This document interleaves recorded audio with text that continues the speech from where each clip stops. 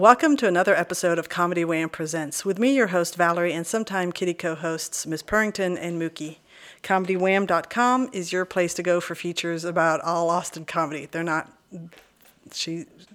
Purrington's upstairs. Mookie's usually right there. There's no cats anywhere. There's no cats, no. I mean, they are here. They're not here. We might get an appearance. Okay, be quiet. ComedyWham.com is your nice place to go for features about all Austin comedy. In addition to podcasts, Comedy Wham brings you articles, album reviews, our advice column, all of my Austin Chronicle articles on the Austin comedy scene, and our festivals page listing, which lists upcoming festivals across the country and the world. We're best known for our events page for live comedy shows in Austin, Houston, and DFW, where 100% of the entries you see come from comics and producers and club runners. Uh-oh. That's actually you. If you want your show featured on the calendar, click the Submit a Show button from the top of the homepage or events page to complete the short survey. It's free and easy. Tag us on your Instagram stories and we'll share your show promo to our Instagram followers. Want to support these resources we provide? You can donate to Comedy Wham on PayPal, Venmo, or even Patreon. Click the Support CW icon on our homepage to see the ways that you can help us. Now back to our podcast. Launched in 2016. Can you believe it? 2016. The podcast project brings you funny people and their stories. As a fan, I like to delve into a comic's background and motivations, and we usually take a detour along the way. That was not me. Excuse me. Oh, God, it's out of control. Consider the interview a way for you to get to know the folks that make the Austin comedy scene one of the best in the country. Today, despite my better wishes, today I am talking to a finalist in the Cap City Comedy Club's FPIA, co-host of the Lanalax Corporation with Aaron Brooks. He's a darling. His co-host, co-host of the I Learn Nothing podcast with Ben... I can't ever pronounce it. Showlock. Okay, there you go. He currently manages the Velveeta Room after, he manages the Velveeta Room.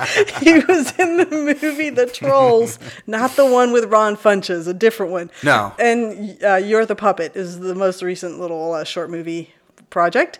And he is a returning guest of the podcast, launched in 2016. He was our 10th episode, and he's been back since.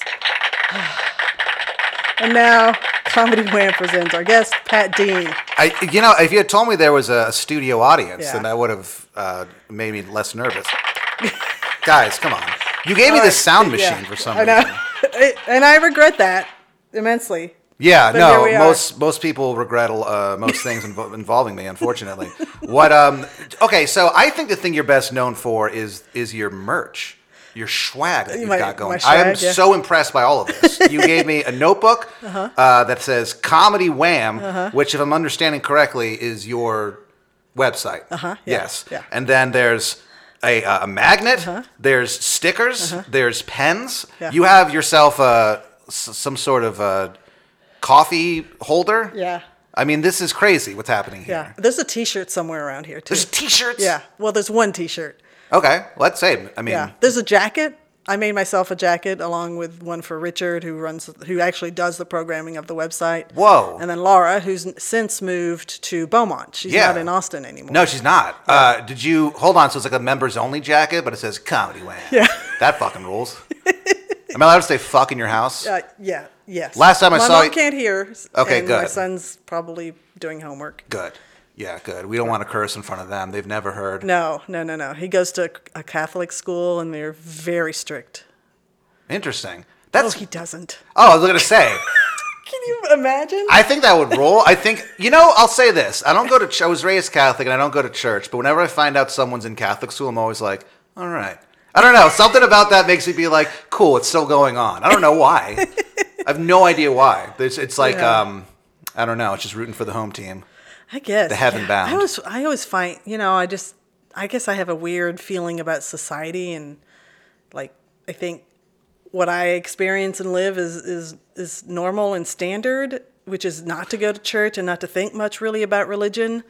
Yeah. And then when I'm like, oh yeah, they go to Catholic school, I'm like, really? Have you met the parents? That doesn't make any sense. It's a little weird. It's a little weird. Yeah, I think there's like, I can't speak for for other religions, and thank God, because well, it's bad enough when I speak for the Catholic Church. Well, I get letters from the Catholic Church, and cease and desist. I imagine, saying like, hey, stop telling people you're Catholic. But I am, so I don't know where they get off. Yeah. And then it's obviously the Pope's not actually sending this, but they have a stamp with his signature on it, and so they stamp it.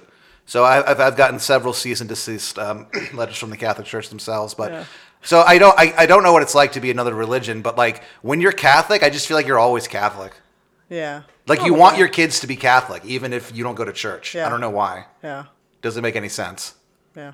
See, and I'm the flip because I grew up. I spent 7 years. I was born and slightly raised in Belgium, and Catholic. We were Catholic. But when we moved here, my mom thought, and we moved to Texas, my mom thought, oh, there's no Catholic churches. It's only Baptist churches. Because we were like in northern Texas, and that's all there was, is Baptist churches everywhere you turn. I feel bad. Yeah. I feel bad for North Texas. Yeah, so we stopped going to church completely because she was like, there's only Baptists. I'm Catholic. I guess what are you supposed to do if there's no church for you to worship at? I guess what are you supposed to do? I don't know. Go outside and what, pray to the trees? I don't know. I mean, that's ridiculous. Yeah. That's absolutely ridiculous. That's so funny, though. Just the idea of going anywhere where there's just no Catholic church, let alone, that's amazing. Yeah. Huh. Well, are you proposing that we go there and we build one? No, I have since found out that there was actually one. So I think it was more a matter of your mom's there wasn't a liar. One near. Well, I don't think she was a liar. She was just maybe lazy. She didn't want to drive that far into town. Yeah, no, fair enough. Fair enough. The stuff that I think, honestly, the stuff that made me stop going to church is that it was early and it's Sunday. I don't want to do this. Like ever since I was a kid, I've always hated waking up early, and going to church was always the worst. I just hated it. I hated going to church. I didn't understand. Now I'm like so interested in religion, but then I just wasn't at all. So it's like I just didn't care about any of it. And like now when I do go to church, which is normally for like Christmas or whatever, like there's all this stuff where I'm like, oh man, this is kind of interesting, but I had no concept of what any of this was when I was a kid. Yeah. Yeah. Drinking blood. Ugh. That's insane. And eating a body. Yeah. You're eating a body and not, and this is where we differ with our, I call them the Christian rebels, the Protestants. They, in their mind, and this is kind of strange, it's a symbol. However, in our mind, the Catholic's mind, it's magically turned into the actual flesh and the actual blood of Jesus Christ. It's not a metaphor. It's a thing that they do, which I gotta say, pretty fun to witness. I love magic, and this is actual magic. It's not even it's not even close-up magic where they're trying to trick you. Mm-hmm. Yeah. Yeah. I don't know. They're just trying to feed your soul. I guess. I don't. Can we stop talking about religion now? Oh no. You said you're more interested in religion. Is that because of your podcast? Where you're taught lots of... Yeah, I'm taught philosophy on a podcast called I Learn Nothing.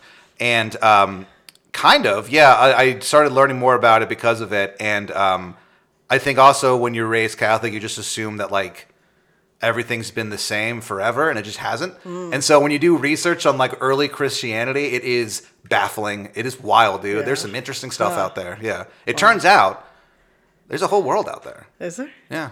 Had no idea. Well, I didn't either. I mean, like, I came out to wherever in this undisclosed location that we're at. I mean, I saw a few McDonald's I've never been to. I mean, there's some it's wild out there. Yeah. It's like the Wild West, except for McDonald's. Your podcast started pre-pandemic. Hmm? And it's, how many years later? 6, 7 years later? Yeah, about 7 years, yeah. And you still learned nothing? Absolutely nothing. Yeah. Well, my teacher is this guy. I mean, Ben Sholok. I mean, you didn't even know how to say his name. Like, he's not a very effective teacher, I guess, because you'd think. You guys need to hire a PR team if you still haven't learned anything. Well, I mean, I need to hire a PR team for so many things. Everything I've ever done, I've just been like, oh, I'll just do this project and like move on. And then like years later, you're like, huh? So like none of that hit. oh, that's kind of, that's this. Yeah. Well, hey. Well, look, you got a coffee mug. You've got. This was a gift that I got from somebody. Well, you've got. I did buy that. I did buy those things. I told you earlier that yesterday someone gave me a magnet at work that just says "fuck." Mm-hmm. Yeah, it's pretty cool. That is pretty cool. Yeah. Yeah. I put it up on my refrigerator immediately. Not even fuck you, just fuck. All right. Are you still in that whole comics complex where all of the comics live? Yeah, so there was a place called Sandstone where a lot, of old school, I guess at this point, old school Austin comics live. Yeah. And it was because this guy named Joe was the the property manager there, and so he just got all of these comics who have like shit credit and no money into this apartment complex just by doing no due diligence on his part. And he, the thing that was so funny with him is he got all of these comics to live there. And so I would just like bump into these people all the time, and it kind of ruled. Yeah. But what was so funny with him is that like he was renting out his apartment to me and Jay Whitecotton, who's still my roommate. And we, because he was like living with his girlfriend or something, and then they broke up. So like he didn't have a place to go because like he was renting his apartment, so he just lived in his office. And it was so funny because this dude, like if you went there to his office during the day, you would have no idea. It just looks like an office. And then at night, there's like he had like a mattress and like a hot plate, and there's a shower in there because it used to be a like apartment. So it's like it was just the funniest thing in the world to me. Yeah, it was very dumb.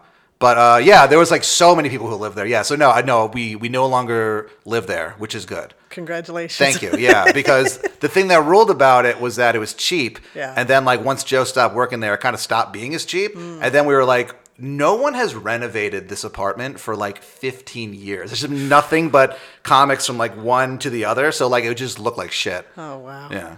Yeah, I was never particularly impressed with those apartments. No, they're awful. Yeah. They're not good apartments. Yeah. Like they're fine, but they're just like, they're just sort of there. Yeah. If you need a roof. And we did. Yeah. And we had one. Well, I guess we didn't really have a roof. We had someone else's floor right above us because we were on the first floor. Yeah. Huh.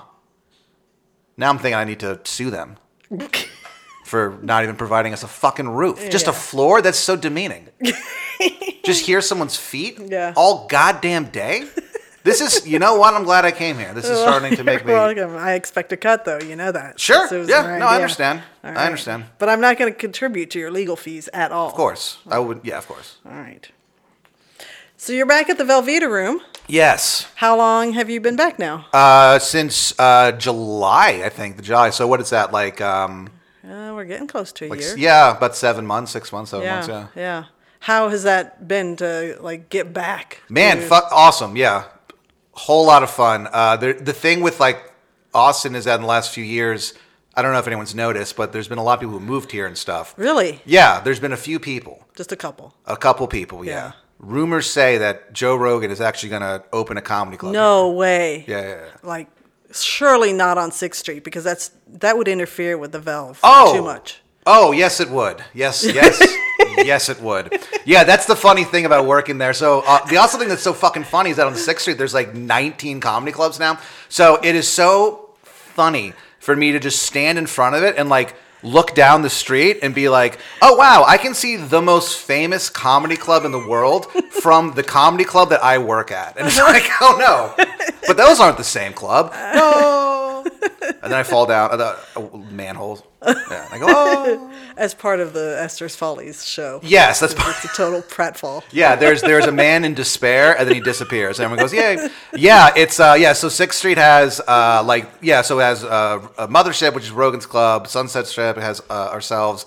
On 5th Street, there's that, the Black Rabbit, which I don't know if you've been to yet. I have not been yet. It's fucking awesome. Very cool place. I'm hearing good things. Yeah. And then Creek and Cave is on 7th Street right around the corner. So yeah, there's so many spots. Yeah. And then there's like bar shows and stuff like that. Yeah. It's gotten to the point where it's like they do this in New York with the Comedy Cellar, where like it's a place that sells out every single night. It almost doesn't matter who's there. And the Mothership is the same way, where it's like, I mean, their open mic sells out. Like that's crazy. Yeah. what people do, what we do, is we just send people over to be like, hey, like, standby line, like, you're not going to get in, so like if you want to come, there's a comedy place down the street. And so like people have been doing that in New York at the Comedy Cellar forever. There's clubs that, like, that's their whole business model, is literally just the people who can't get into that club. And so it's kind of interesting because like, and because you're not taking away any like business from anyone, because it's like they've already sold out. They literally can't make any more money. And so it's kind of interesting. And so like, a few years ago you never would have even thought of that. Mm-hmm. Like, oh yeah, we have to send people out to get people to come in. Barkers, they're called. That never would have been a thing a few years ago. Yeah. Okay, so I guess that's kind of a bonus. It's interesting. Yeah, it brings a lot more energy. Like, there's so much more energy there these days than there have been in the past. I think just because of that, from bringing in just a lot of outside people and stuff like that. So yeah, it's kind of been very interesting meeting some of the new people, or new to me, I should say. So, because you're like, you need a few months to be like, okay, like, oh, that person's interesting. Okay, cool. Okay, this person is completely full of shit. Okay, cool. Okay, this person is really funny and has no idea how to market. Okay, cool. This person is actually funny and can market. Fuck yes, I'll book them. Like, it's interesting to see, like, to kind of figure out who is what archetype almost. Yeah, yeah. My archetype? I'm glad you asked. Yes. Well, handsome. Pat, stop. What's your archetype? Handsome. Handsome. Good looking. It's the thing that's... I have noticed an uptick in the number of handsome performers. Of course. Yeah. Of course. And so it's luckily for me, you can be good looking and do comedy. For a long time, it was like... Well, it is funny. Like, when you look at the 80s comedy, like, they're all just ugly as fuck. Like, it really was just... Sure. Man, is it funny. Okay, so... You're doing that with the mothership, but you're not trying to pull that off with the other clubs. Oh, going up? No, just no. But I know that a few of them do that too. They'll send people. Yeah, it's kind of interesting. No, I don't go to the. But maybe I should. Okay, here's what I'm gonna do. I'm gonna go to the Black Rabbit, owned by friends of mine. Yeah, and then just stand in front of it and go, "Hey guys, go somewhere else." And then they'll be like, "What?" And then I'll probably not be allowed there anymore. Well, you can just say, there's a new club just down the street. Yeah, it just opened up about 35 years ago. Oh, you live here? You've never heard of it? Wow, haven't heard that for years. What now that you're back, and I can ask you, like, how do you approach booking your weekends? And what I have noticed is, like, much more... Not that it's a bad thing, but one-off shows, like more experiment, as opposed to just kind of a... I mean, you still have your traditional 8 o'clock headliner on Friday night. Your Saturday nights, you've got 2 shows for your headliner. Yeah. Usually that Friday late night spot is either an experimental or like a monthly show that comes through. A lot of times it's just... sometimes there's the shows that I produce there, but most of the time it's kind of outside... I guess producers coming in to do it. Yeah. And then you've even tinkered around with your Thursday night formula, which was always just the open mic. Yeah. The thing that's so funny is that, like, just working there, managing there before the pandemic was just like, I took over from this dude named Mario DiGiorgio. We shall not disparage. Do not say his name in that snide way. What snide way? I don't know, the way you were about to. You were going to trash talk him. I will. And he can't stop me because he's not here. If he was here, I would be very polite to his face. No, so he was running it, and the way that it was always that. Yeah, it was always like the headliner shows are on the early shows, and then there's the late show, and then there's a speed mic, 2 comics host, 2 comics, headliner, whatever. So that's just kind of how we always did it. And then coming back and just seeing what everyone else is doing, it's like, oh, I don't really have to necessarily do that. So for the headliner shows, I'm starting to do just headliner shows at the 8 o'clock shows, and then doing more, I guess, themed shows or showcase or whatever you want to call them on the late shows, because we just sell more tickets that way, which is kind of interesting. So the way that I'm kind of starting to realize, like, oh yeah, you can just open up, do more things, do different things. The speed mic on Thursday was always just a speed mic. Now we do like a pre-show, and that's the way that I kind of, to actually answer your question, is to look at it more of a business than I used to, because when I managed it before, we would just sell out all the time because it was us, and there was Cap City, and there was a few other but they mostly did improv and stuff like that, theaters. So nowadays it's like I kind of have to go, oh, okay, what's the business part of this? So the business part of it for Thursday is well, how do we keep the people at Esther's Follies who get in for free there? How do we keep them there and drinking and watching the show? Mm-hmm. Well, we'll just start a show. Rather than start the mic earlier, we'll just do a pre-show starting at 8 o'clock. So when they come in, there's already a show, as opposed to them waiting around for a half hour or whatever. Ah. So that's kind of the thing behind that. And then that also, you go, okay, cool. Then that also just gives me way more spots to give out to people, which is good, to keep people happy. And also just to get working comics in, which is cool. So it kind of looking at more as a business thing. So kind of looking at it and going okay, what's a concept that would sell? You know what I mean? As opposed to just here's 5 comics telling jokes. It's that oddly enough, you'd think that would be kind of the norm. People just being funny, but no, it's not. Yeah. So you kind of, there's theme shows have always been kind of a thing in Austin for a long time. And now there's just even more of them. So I have a bunch of just the dumbest concepts you've ever heard coming up soon. My thing is is this dumb as fuck? Then we have to do it. I'm under obligation to do very dumb things because I think that, there's so much more shows in Austin, but they're not dumb. We get dumb as fuck, dude. That's your brand. Oh, do you have dumb as fuck? The objectively worst idea for a stand-up show ever? Let's fucking try it. Whatever. Who gives a fuck? Sure. Oh, it's a bunch of comics and they stand on their head while they tell the joke. All right, fine, whatever. $15 tickets. Fuck yeah, let's do this. Whatever. I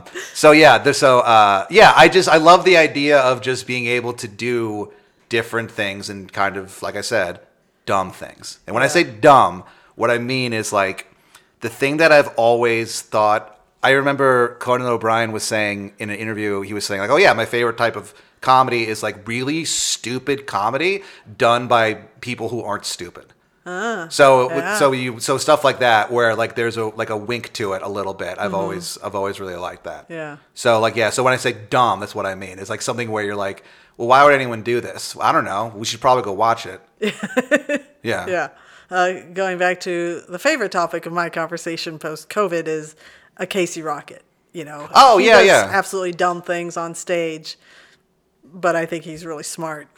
You can also tell. When people are. Yeah, he's a very good example of that. I think. I don't know him personally super well, but I've seen him perform a bunch, and you can tell that he's that there's intelligence just beneath the surface. Yeah.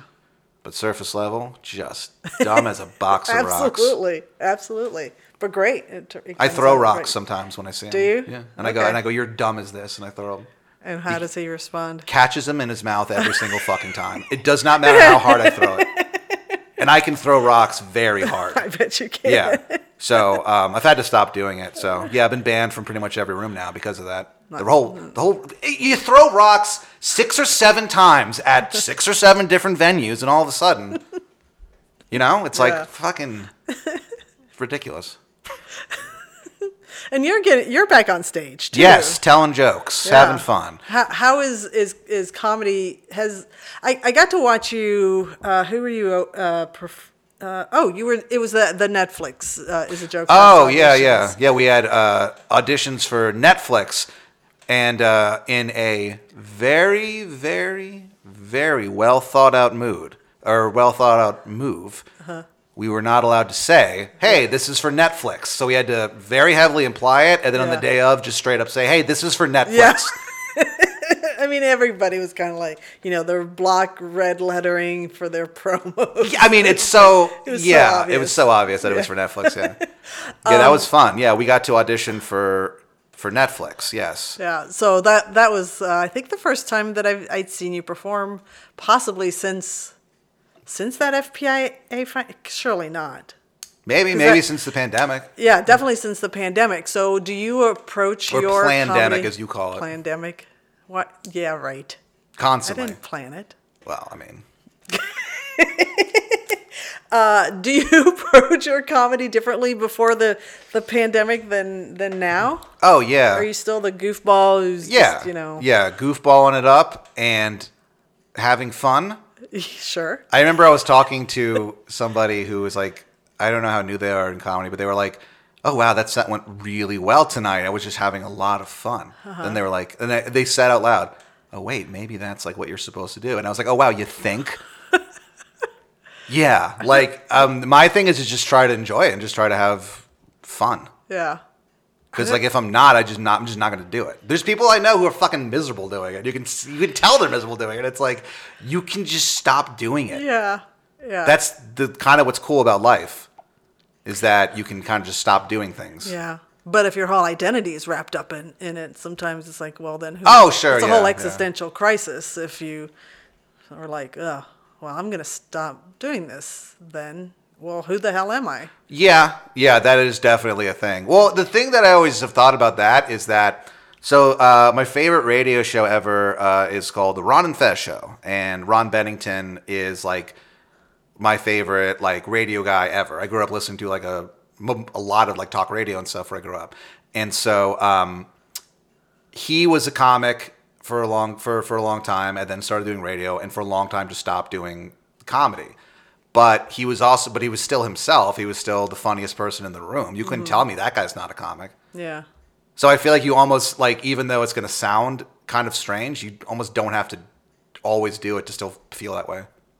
Yeah. Yeah. I like to think I'm funny. Sure. But now would be a good time to play the little applause on the soundboard. Definitely. Yeah, that's not the applause button, Pat. Yes, exactly. I can't believe I've never owned one of these. That actually surprises me. They're very cheap. This one looks like it's either a knife or it's some kind of old gun. Oh, there you go. We do not condone gun violence here at Comedy Wham Presents. So that was a gun. Yeah. I've never heard a gunshot like one before. Of those not gasket. Those old muzzle rifles, or I don't know what they are. Holworth Provisions. You can get one of those for like $15, $10 on Amazon. Who has $15? Some people do. Yeah, I mean, you live kind of far away, so I have to like. What I do is I bring my a harmonica everywhere because I'm constantly running out of gas, so I have to play for gas money. So what I do now is I go door to door playing harmonica and asking for gas money. Yeah. So I will be doing that for the next 5 hours. Okay, well, good luck. I'm gonna need it. Super Bowl Sunday, people are gonna be pissed. Oh, that's true. Yeah. I told you I have to go pick up my groceries. I have no idea if I'm going to get anything in my grocery order. Oh, really? Yeah, because I'm sure the shelves are cleaned out. Yeah. Super Bowl. What did you order? Well, I ordered wings. Well, that's not. Well, luckily, that's not in demand on. Super No, I know, Bowl Sunday. right? So I told my son, well, hopefully we'll have wings. I honestly don't know who's playing. The Chiefs and the 49ers. Okay, I thought it was the 49ers. Yeah. And the Chiefs. And the Chiefs. Huh. Yeah. And this is coming out in early March, so we already know who won. Oh, yeah. Yeah. And it was so obvious. Oh, hold on. Okay, I'm going to make it a prediction. Okay. I'm going to say that it was a blowout. And I'm going to say that the Chiefs win. The Chiefs. Okay. Chiefs win. Yeah. I know nothing about how they rate. I know I like Patrick.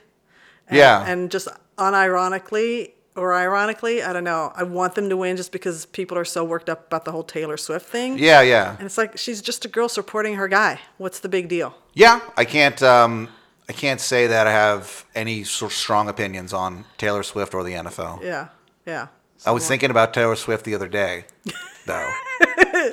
Okay. Because I was like, it seems like people really will get mad at people. Like, I don't know. There's not that many artists that if you're like, oh, I like this person, people are like, ugh, fuck you. Yeah. Like Taylor Swift is one of those people, it seems. Do you think that back in the 50s and 60s, people were like that about Elvis Presley? Oh, I bet. Because he was so big, and probably any move he made, there were some people that were like, fuck that guy. Well, because he started off kind of playing like rockabilly kind of music a little bit. Yeah. So maybe when he kind of moved on from that, then maybe it was like Dylan going electric or something where people got mad. There are people who are still mad at Bob Dylan for going electric. Yeah, I'm just mad at Bob Dylan for being Bob Dylan. Well, yeah, I saw that fool live one time. No idea what he was saying. And then he plays a song, and it's like he just plays these 17-minute songs, and then like halfway through, you're like, oh, this is just like a woman. I had no fucking idea. I don't understand his music at all. I Really? don't get it. Yeah, I don't. I just don't. It's like, okay, he's talking through most of them, if you can understand them. Yeah, it is a little sometimes hard to understand. Yeah, I don't know, man. Some of his stuff, yeah, I can totally like. I mean, the problem with him is that he had like a 10 to 15 year output that was just fucking amazing, and then like. Ever since then, which has been the vast majority of his career, it's just putting out like these bizarre songs about the Titanic and shit like that. And, like no one cares. Like and they sound like shit. And it's like, so I get kind of being like, what's this guy's deal? I don't know. Maybe if you, do you ever like read the lyrics and stuff? No, who has time for that? Well, I do, but I guess I don't. Maybe if he was a poet, and then I would just read his poetry. Yeah, maybe his lyrics as poetry. Maybe, yeah. If you read his lyrics as poetry, then maybe. And then sometimes, when I don't know, it's hard to explain his appeal. Sometimes I think because there's some people if Dylan is one of those guys, he's like Zappa, where like if you don't get it, you're just not gonna like it. Yeah. Not don't get it like you don't get it. You know what I mean? Like if you don't like it, you're going to be like, well, nothing you say is going to convince me this is good. Yeah. Nothing. Yeah. But he plays guitar well, Frank Zappa. Oh, yeah. I think Bob Dylan's an underrated guitar player. What do you say to that? I have no opinion because now I'm pissed off that I have an earworm of like a Rolling Stone stuck in my head. So I'm going to do my Bob Dylan impression. Okay. So this Bob Dylan impression has been an albatross for me for a very, very long time. Okay. And here's why. I think it's very, very good. Everyone else thinks it's very, very bad. Okay. And I got to be honest with you, I've never had something like this where I'm convinced it's good and everyone else is convinced it's bad. Okay. Usually if I put something out into the world and it's very bad, I'll be like, oh, this is very bad. Okay. But here we go. So this is Bob Dylan. Okay. Hey, it's me, Bob Dylan. And the all-white jury agreed. Lay, lady, lay. Lay across my bed. You sang like this. For one record and one record only. And then he went back to this, like a rolling stone. I'm Bob Dylan. What do you think? That was atrocious. What the fuck? This is so... I didn't come here to be insulted. Well, you didn't? No, that's... Yeah. Sometimes you gotta trust your friends, Pat. I don't know what to tell you. Well, I'll work on it. I'll come back.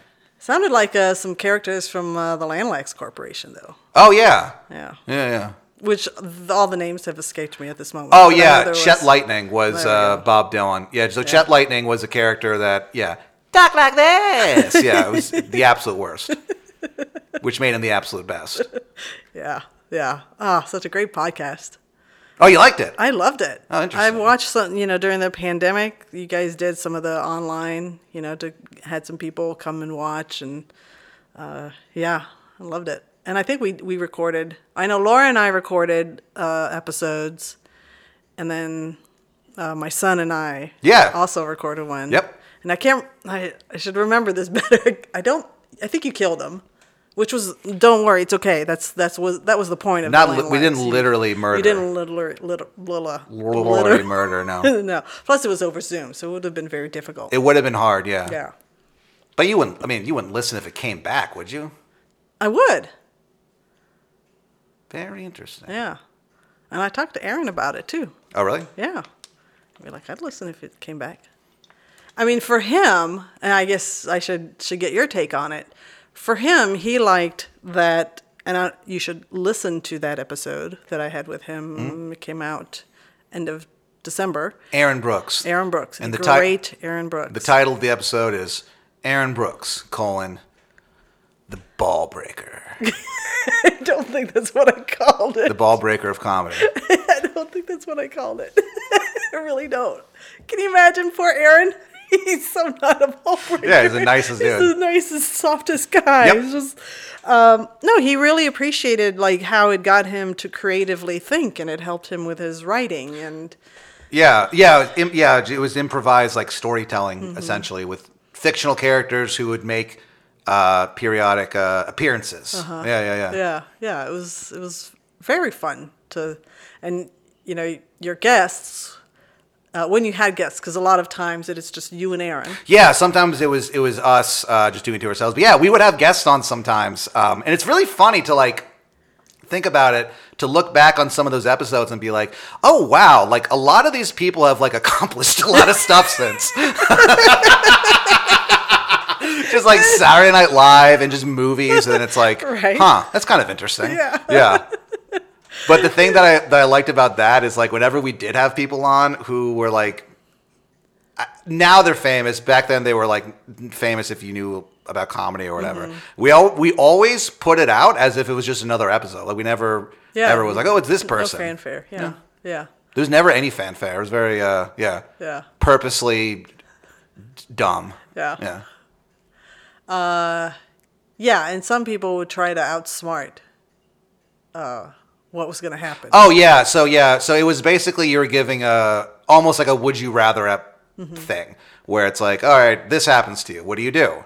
All right, and then based on that, you kind of tell a story kind of based on that. Yeah. And it always ended in death, unfortunately. Yeah. Or fortunately for some of these people, because some of them deserved it.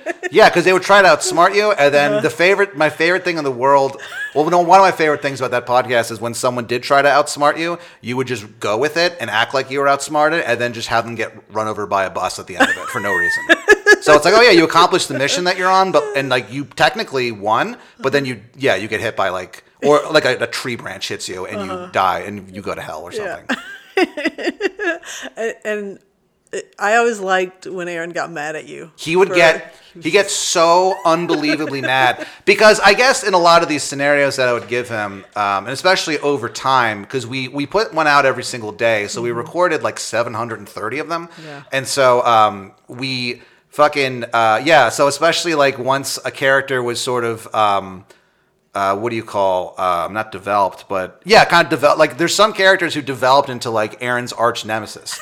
So Aaron has like 3 or 4 people on that on the Lanalax Corporation, characters that I invented specifically to annoy him because I knew like, oh, this guy Aaron's gonna fucking hate this guy, and I would bring him up. So Chet Lightning is a very annoying, purposely forgotten historical figure who shows up every once in a while. The Sugar King is his enemy. The man in the back seat is his enemy. I mean, there's all these different people. Dreamy Dan, when they show up, he's like, "Fuck, I hate this guy." Whereas with me, like the characters he came up with were just like kind of goofy and funny. Like I didn't really have any kind of enemies on that show, but he had several. Yeah. All of which I invented. Again, invented specifically to annoy him. Especially because there'd be some characters that he would invent on that show that I would just reinvent.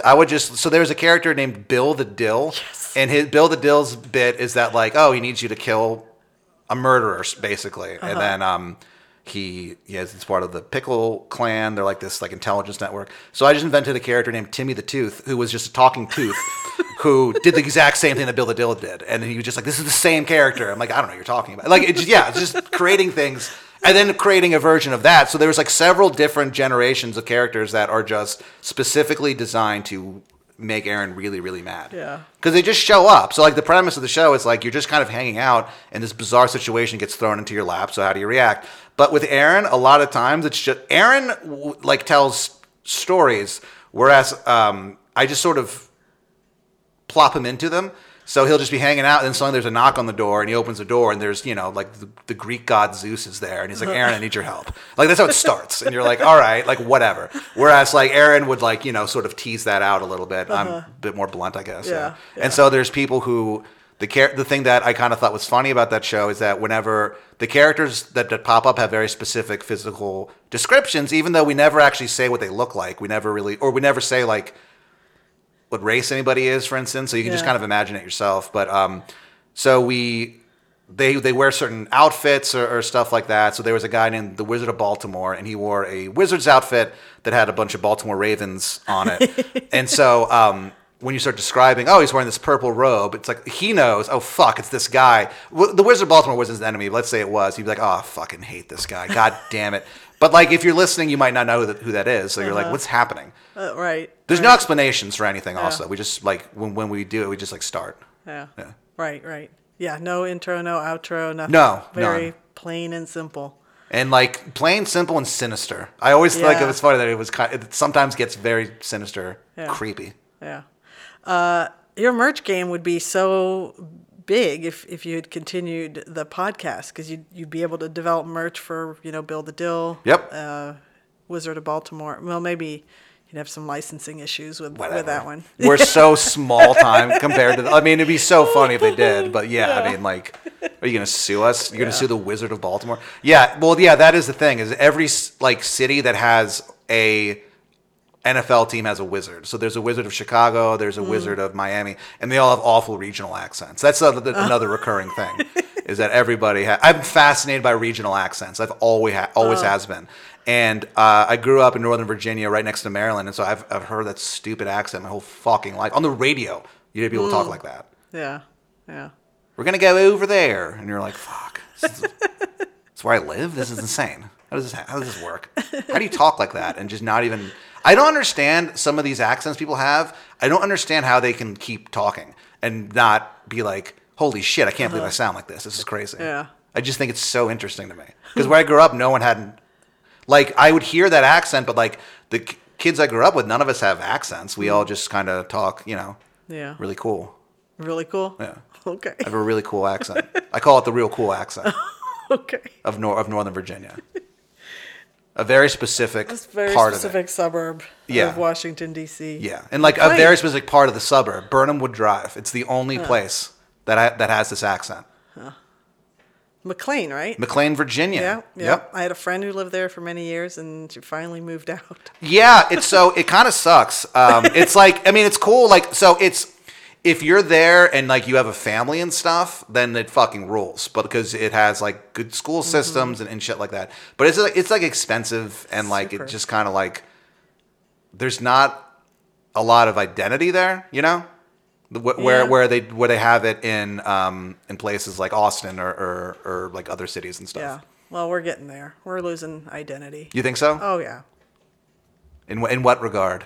I just think there's a lot of you get more and more not pop up. They're staying condos everywhere. Probably that sandstone is at some point it's going to turn into demolished condo. So the more you have of that, I just feel like you lose the Austin flavor. Because you've been there for like a while. 2008, I moved.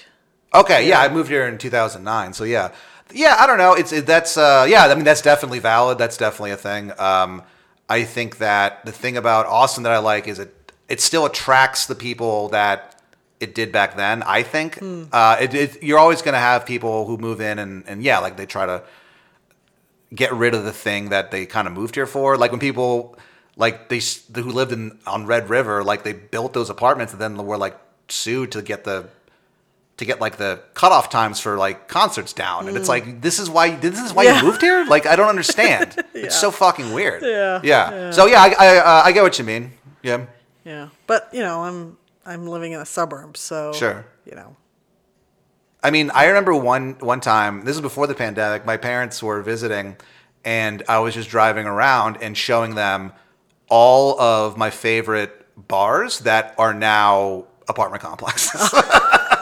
Yep, we used to do shows there. Yeah. I loved that bar. Oh yeah, there was a terrible open mic at this one that I loved, and it's all like it's kind of interesting. Yeah. It doesn't really bother me. Stuff like that doesn't bother me, I think, as much as it bothers other people. I'm just like in my own world all the time, I think, so that it's like it's easier for me to be like, I guess. Yeah. When people say that, yeah. I mean, again, because I live out here, whatever is happening in town doesn't affect me as much, but if I were living in town and I'd see things changing all directly around me, I might be more bothered. But then it's also, this is progress, I guess. Yeah. And it's also change, and the one constant in life is change. Yeah. And it's also like kind of out of our hands. So like I just sort of I try to like experience things and then just be like, okay, and then just kind of let it roll off. So Yeah. So like I'll see that, and sometimes it will bum me out a little bit, but then I'm like, yeah, but that's just what it is. And then you move on. You eat a hot dog, life's good. Yeah. Yeah. As long as you have hot dogs. I guess. Yeah. Vegan if you need to, or vegetarian. I don't know if So they're... the way that I approach booking the Velveeta room.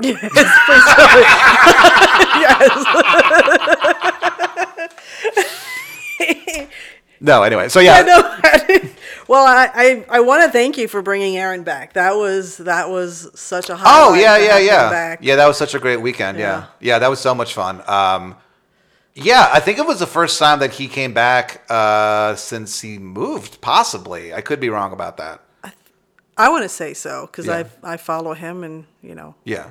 That was so much fun to have him there. And then, well, the thing that really, really ruled is that, like, and this is why it's like, well, I don't really care that there's, like, so many new comics who live here now or are moving here or whatever. Like, it just doesn't really, whatever. Like, because, like, I feel like there were, like, 8 or 9 people who, like, helped out so much on getting, like, because we sold a bunch of tickets for it, and like 8 or 9 people were like on the internet like helping Aaron sell it out, which like would fucking ruled. That part of it was very awesome. Yeah. So there's always going to be that, even among people who you barely even know, who are just like, oh yeah, like I should help this person because it seems like he's a beloved dude. So like why not? But like it was just very cool to see, because there were like 19 different. So like he did a set at the Buzzmill. And then they mentioned, like, oh, yeah, like, he's going to be performing at the Velveeta this weekend. And then this woman was, like, talked to him afterward and was like, oh, yeah, like, I want to tell all my friends to come, like, blah, blah, blah, blah. Like, can I get, like, a discount code? And he's like, definitely. So we gave her one. And then we used that code to kind of track it. And, like, 12 people came from that. Oh, my gosh. Yeah. So it's like, so there was that helped out. And then there was just people... him on the radio, helping out people just on Instagram, people who weren't even on the show who were posting about it. So it really, that was very, very cool. Yeah. When you were booking the room in the before COVID times, did you have a certain philosophy? I know you talked about how now you're more business minded, but does your philosophy about booking comics, those headliner comics, differ now? Well, that you're a back? little bit, because we used to have, like, there's some acts who used to play the Velveeta room who now, either because they get a better deal or because they're just like, bigger, like bigger names, like they'll play other rooms. Yeah. So, I mean, I still have like good headliners and stuff that come through, but there's not a lot of them will do shows at like Creek or will do shows at like Mothership and stuff like that. So there's more like competition to book, kind of in an odd way. It doesn't affect it like that badly or anything, but it differs in the sense that there's like, when I booked that before, like I can look at all those people and be like, oh, like over half of these people I can't afford anymore. Yeah. Yeah. So it's like you kind of have to, what's cool about that is that it means you can have a lot more local people who don't.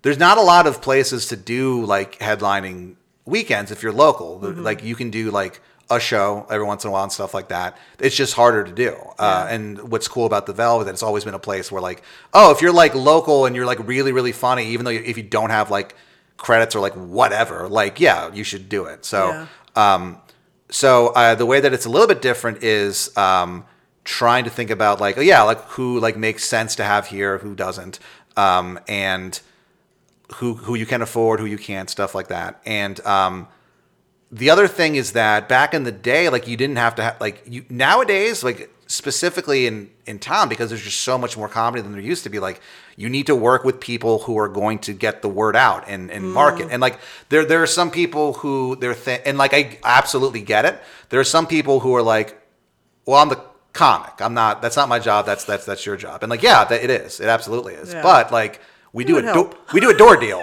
So like come on, like, so like you have to work with people and people. What's cool about there is that everyone does everyone gets it. Like, they kind of get like, oh, like you have to do so much more work now.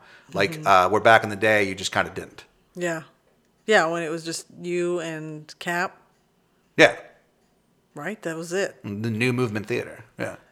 Fallout now, yeah. But back then, like it was, yeah. Yeah. And then so it's like, it's a thing where it's like, yeah, now there's just so much more that like people get that like, oh, right, we have to like do stuff. Yeah. And before, like I never had, like I said earlier, we never used Barkers because we never really needed to, but also it was like, I don't know. It just wasn't a thing I ever thought about. And like now it's like, oh, it seems like that's just what everyone does. They have people who, in exchange for stage time, they go out and tell people like, hey, here's the show, blah, blah, blah, stuff like that. And I know that it works because I'll give people these little, like, hey, buy a ticket at the door, get $5 off or something like that. And like at the end of the night, we'll have not like a huge stack, but enough to be like, oh, those are like 7 or 8 people who just we wouldn't have made any money off of, who just wouldn't have come out at all. And so, so you kind of do way more marketing, but it's way more, it worked. Like it's a lot of work, but it's worth it because it does work. Yeah. Where back in the day, I wouldn't have had to think about that at all. How do you keep yourself educated about a pipeline outside? You know, how do you find those future Sam Tallents, future Amy Millers that used to do your room, you know, every year? Yep. How do you find that future pipeline that's outside of Austin? So there's a lot of there's a lot of people who, and a lot of them live here. Like there's a lot of people who like skill wise should be headliners, but like because of like, you know, showbiz or however you want to put it, however you want to put whatever dumb business we're in, like it doesn't work that way. It just doesn't. And sometimes it does. Sometimes there's people who are like really, really, really funny and they're very successful and they're on the road doing it. And like, but that's just not the option for everyone for a wide variety of reasons. So there's a lot of people like that. And so you kind of can go on like Instagram and find clips and stuff like that. Don't Tell is a really good resource for that. You can, because a lot of those comics, not all of them, but a lot of them are kind of at that level. People who you're like, oh wow, this person is like really, really funny, and I'm sure they headline wherever they live, the shows like that, but like they should be making a living on the road doing that, and they don't. And so you kind of look for people like that. And then you also look for people in the scene who, some of them have been doing it for forever. So they do have people who will come out and see them and stuff like that. So the resources that I use are like Instagram. A lot of people hit me up like, and will send clips and stuff like that. And so a lot of it is brought to me but also like a bit of it is me, or a lot of it, I guess I should say, is me going on Instagram or just going on YouTube and seeing stuff. Because you see the same names over and over again if they're doing a lot of stuff. Yeah. And after a while, you go like, oh, wow, I've seen this name like 12 times this week. I should probably, I wonder if they're good. And then you look it up and you're like, oh, well, yeah, of course they are. I'm an idiot. So yeah, it is very, very interesting because there's a lot more than there used to be of like, I don't want to say like, there's like hucksters, but borderline. People hit you up and it's like, oh yeah, man, like I'd love to do your room, blah blah blah blah, and like and it's like no, I know you're, and then because you'll see a clip and it's like, oh, you've been doing this for a year, like no, dude, come on, like there's people who they present themselves as more accomplished than they are, and so you have to be a bit guarded with that, which is hilarious, because it's very easy to tell. Yeah, you've been around the block, so you kind of know how to spot those I don't people. know. Yeah, I mean, like, I just feel like... But, you get a little props for shooting their shot.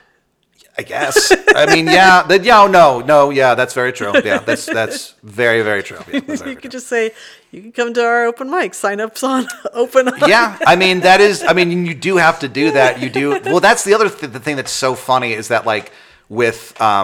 I assume with most creative things, but with stand-up in this case, like, you do have to do that. You do have to reach out to people and be like, hey, what's up? I'm funny. Yeah. Because I can't tell you the number of people who have sent me a clip. I don't know who this fucking person is. Then you watch it and you're like, oh, this person is fucking hilarious. So like, you do have to do that. You do have to reach out, which feels weird to do. And it's weird for a lot of people to do. There's some people who have never done it. Yeah. And so, you do have to reach out, and you also have to you have to punch above your weight class a little bit sometimes. That's the only way you get better is if you're like, I mean, there's some, like, it's so fun to think about the shows and the stuff you get that you think about it even like 2 years later and you're like, oh, I shouldn't have fucking gotten that. Are you kidding me? Like, I can't, like, I'm glad it worked out if it worked out, but like, yeah I shouldn't have been doing that show then. That's crazy to let me do that. You know what I mean? So it's like, that is part of a thing. So yeah, you are right about that. But but it's just funny. It's like, I come on. You can't see through this immediately.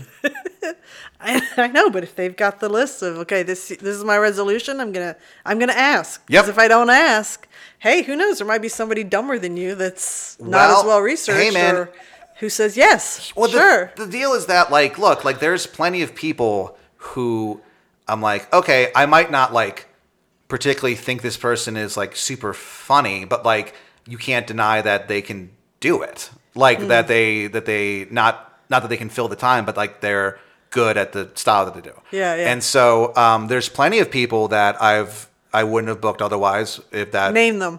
Oh, Aaron Brooks. No.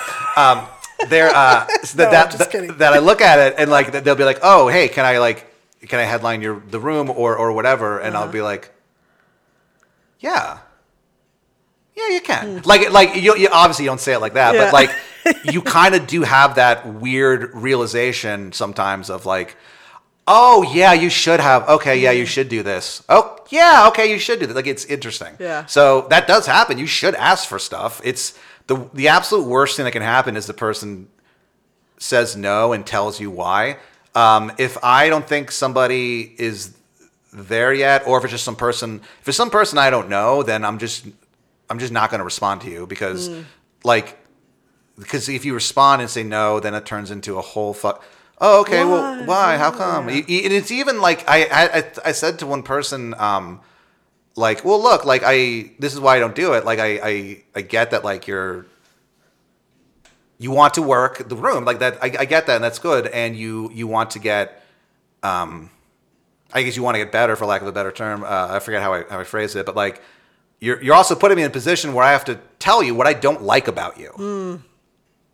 Like, I'm not doing that. Yeah. Like, and then, because some people are professional, and some people, when you do give feedback, are like, okay, cool, thank you for telling me that, or like, okay, yeah, like, even if they don't agree with it, you can tell that they're like, well, I'll consider this. Yeah. And then there's some people who are just so like, wow, they're just gonna yell at you. Yeah. It doesn't matter what, and some of the worst comedians I've ever seen in my fucking life think that they should be bigger than they are. So it's like, you know, it's like, I get it, like, but if it's someone, the thing that I think is very interesting, and it was the thing that I was kind of worried about when I first started working there, is that I'd be like, oh man, what if someone I know is like, who I'm like, oh, this person, like, not even sucks. This person is they have a pretty, they're good, but they're not like a headline or whatever. Like, oh fuck, what if those people are like, hey, I should do it? And like, no one's ever done that, which is kind of interesting. Yeah.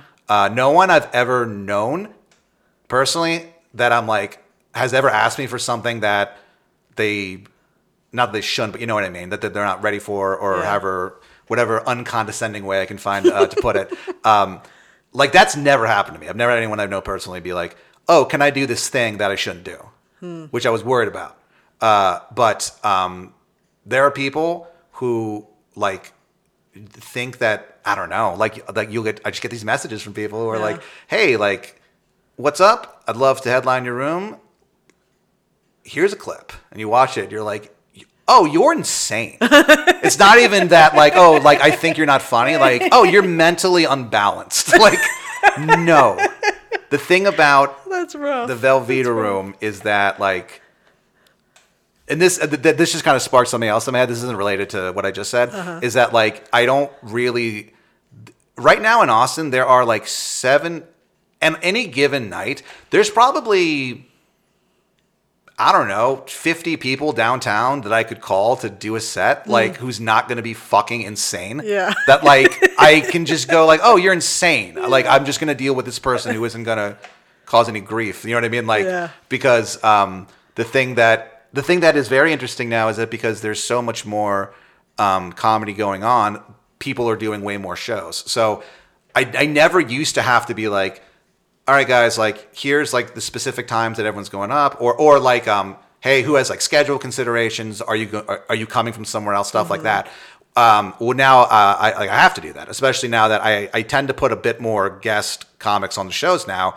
I'm not bartending there. I'm just kind of floor managing. And so like, which is good because I can just look at my phone and see when people are showing up. So there's a lot more of that now. Yeah. But what's good is that if someone is running late, if they're like, fuck, I'm running like 5 minutes late, I'll just do a set. I don't care. Like I'll just jump up and literally as soon as that person gets here, flash the light and I'll get off and they can go up. It's a lot there. It's a lot. There's no like not drama, but there's no like, I keep things very low stress. So honestly, if someone drops a spot last second, I don't care. Like it's fine. Like these things happen. Yeah. That just means I get to do 15 minutes. Whatever. So like you have to do a lot more coordinating and lineups are a lot more fluid than they used to, which is cool. Interesting. Which I kind of like. Like I kind of don't like the fact that I'm going into work and I'm like, well, like 3 of these people could just not show up. You know what I mean? That doesn't happen, but like that could. You know what I mean? Like that could. And sometimes people don't show up. I've never had anybody just not show up and like not be like, oh hey, like I'm sorry I can't make it because of this or that. Yeah. But like I don't know. It's just I kind of like the idea that I'm going into work and like I know that we're gonna put on 2 shows. One's at 8 o'clock and one's at 10 o'clock. And everything else, I have no fucking idea what's gonna happen. You know what I mean? Yeah. Like there's all sorts of insane when you're putting on live shows, there's all sorts of insane things that could happen that you're like, you kind of have to go in there like, whatever happens, I'm just gonna react to it and fix it and move on. Yeah. Yeah. You guys toyed with adding a Tuesday night show. So we did a Tuesday open mic, and the thing that was so interesting to me is that so we got like no crowd, which is fine. Like it's not that big of a deal because there's comics there, like whatever. Yeah. And there was a bunch of comics there, and it's very successful in that regard. But none of them drink. Oh. No one drinks. Dude, it is. Isn't that weird? It is so fucking weird. Like it's good. It's undoubtedly. Excuse me. It's undoubtedly a good thing. Yeah. But I've never. There's some places I don't think here. Maybe there's 1 or 2, but like in LA and in New York, and I understand why this is a thing. But they do a thing where it's like you have to, if you're going to perform, you have to buy something. And I get it because they have to. The place has to make money. Right, you know what I mean? Right. And so I get paid. So the shows that we do on off nights, I'm opening it up a lot more these days. On those shows, I'll bartend it because at that point it's like, oh, this is like an off night show, so this is kind of y'all's to run. I'm just bartending basically, and so I get paid a very fair and very decent hourly rate. So like I'm not going to be like, hey guys, we have to spend more money because that to me reads as, oh, this dude wants us to tip him. And like I don't need, like I'm never gonna do a 1 item minimum. I'm just not gonna do that. Yeah. And so rather than be like, hey guys, like we have to get this bar up, otherwise like they're not gonna let us do it if they're losing money. I was just like, we did it one time, and I was like, this is not gonna.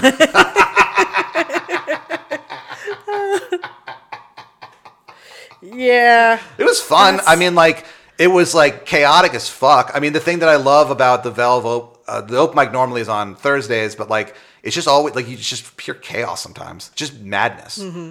Yeah. Yeah. Okay, so I know I'm not here to give advice or anything, but I'm also not a drinker. Hell yeah. Bag of chips. What can you not sell like little snack size foods? Oh. Have you ever thought about idea. That? Because you know all those comics are high and they're gonna have the munchies. That's a good point. Huh, that's interesting. And that's minimal cleanup if you do it that way. because I know that that's a thing. You know, you don't want to. Plus, you probably don't have the ability to introduce foods. You know, pure foods. No, food yeah, we service. don't have like a kitchen there yet. Yeah. That's a very good idea, You heard it here first, everyone. folks. By the time this podcast comes out, we will have the crispest chips that you've ever had in Hell your fucking yeah. life at the Velveterum. Hell yeah. These chips will be so crispy that we'll actually have to discontinue them because they're going to crunch so loudly that we won't be able to hear anyone tell jokes. man. So by the time you hear this, Val is now banned from the Velveterum for shit. introducing the chip apocalypse of 2024. Yeah. What a world. Oh well. Muffins, maybe? I don't know. Yeah. Oh well. That was a polite way of saying fuck no. All right. Well, on that note, we never played the card game. Let's play the card game. Yeah, you promised a card I know game. it's 1 hour in, and all right. So I'm picking 2 cards. So this is Richard, our web guru. Yes. He bought me this card game. Where Should We Begin? By Esther Perel. Have you heard of her? I have not. She's a therapist, and she's got a podcast, and that's all I know. Well, then she must be correct. She must be correct. All right, so point to the card you want me to read to you. You will read that one. I will please. read this one. You will read this one to me. Heard. And we'll see what... Oh, you watch The Bear? The Bear. Yeah, I saw the first season and fucking loved it. For some reason, I just haven't watched the second season. I don't know Oh, why. you got to. Yeah, I know it's amazing. I loved the first. It, like, as someone who worked in restaurants for forever, I'm just like, fuck yeah. Yeah. Second season is fascinating. Okay, fuck yeah. So, yeah. So do I read first? You read first. An important object I've lost. ... I think about this a lot.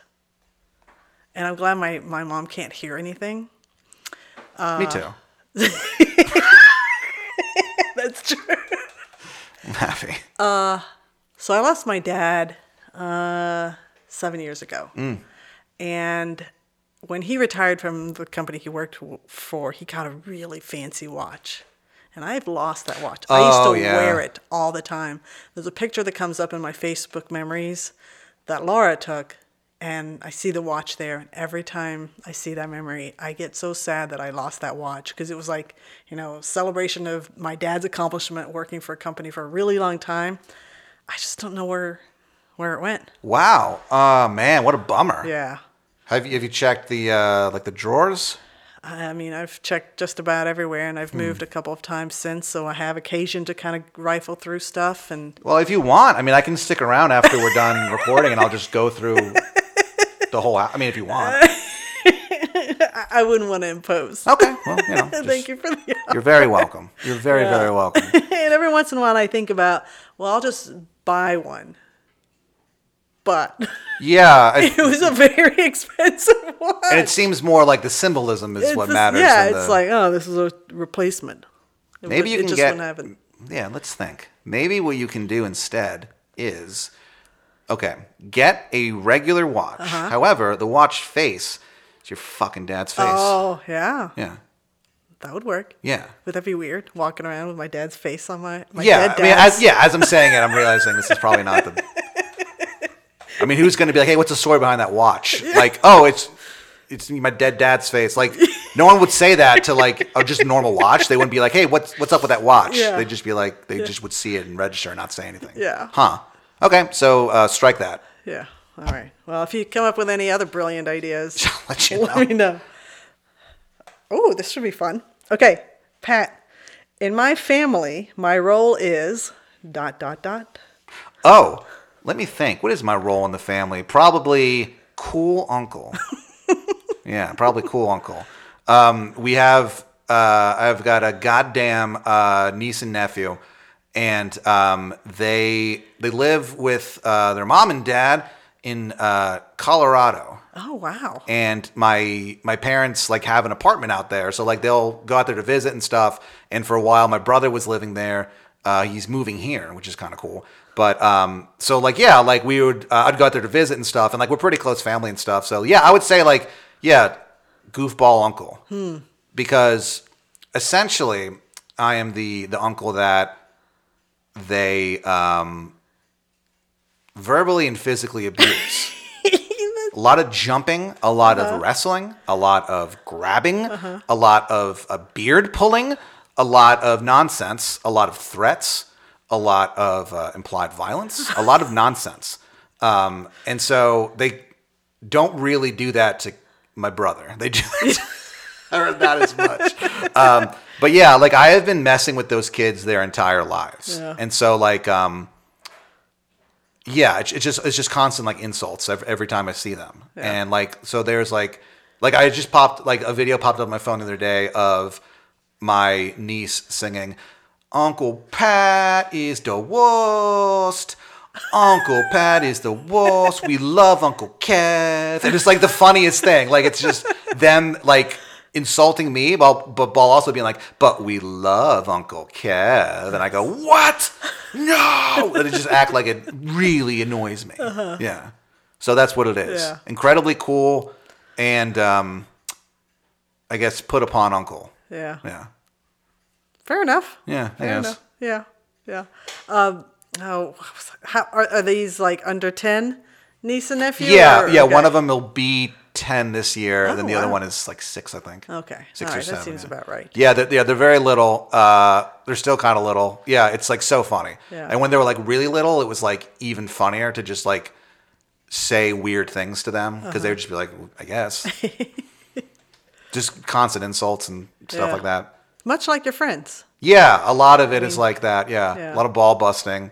I remember, so the first time I met my nephew, he was like a month old, and you get to hold the baby or whatever. And so I brought him up to like my mouth, and I went to his ear, and I said, "Fuck." It was the first thing I ever said to him. It was not. Yep. For real. Fuck. Oh my God. But he was too little to understand. Yeah, but there had to have been other adults and or his parents nearby to hear this. Maybe I whispered it. Oh my Fuck. You are the worst. I think I'm cool. I think I'm a cool guy. I don't know. I would have been mad. Told my kid that, whispered in their ear. Why? He wouldn't have known. I don't know. It's just really funny. So so this is the problem, is that I just think like sometimes I'm like, oh, this is really funny. And then people just are like, they don't get that you're kidding. They think all of this is real. They go, oh, right. Oh, yeah. I should probably stop telling them to throw them out the window and stuff like that. Definitely don't do that. Yeah. No, well, I won't actually. Okay. There's we live in they actually have a sign up in their home that says this is a defenestration free zone. And I respect signs. Okay. There will be no defenestration on my watch. That's one of my favorite words ever. It just means like you're thrown out a window. Yeah. The other day, I was talking about good words in like languages or whatever. In English, the best word is loquacious because it means you talk a lot, but like it's also like needlessly a big fancy word. I just think it's such a funny meaning for that word. In Spanish, saltamontes. Okay, I don't know what that means. So that's like, I guess, Mexican slang for like a grasshopper. I think it means like mountain jumper, literally, but it's like a grasshopper. Okay. And then in Arabic, mushtaqlak. Okay. Which means I miss you. Huh. So those are the 3 best words. Okay. In the 3 best languages. It goes English, Spanish, Arabic. Nothing in French? No. Jeez. I've never understood this thing people have with the French language. To me, it sounds like shit. I think it sucks. Those are fighting words. Well, what are they gonna do? Come here? I'll fight everyone. I'll fight every dude in France. I challenge every single man who lives in France to come to Austin and pick a fight with me. Not because I think that I'd win, because I probably wouldn't, but I know you won't, and you know you won't, because you're too much of a fucking coward. You always have been, you always will be.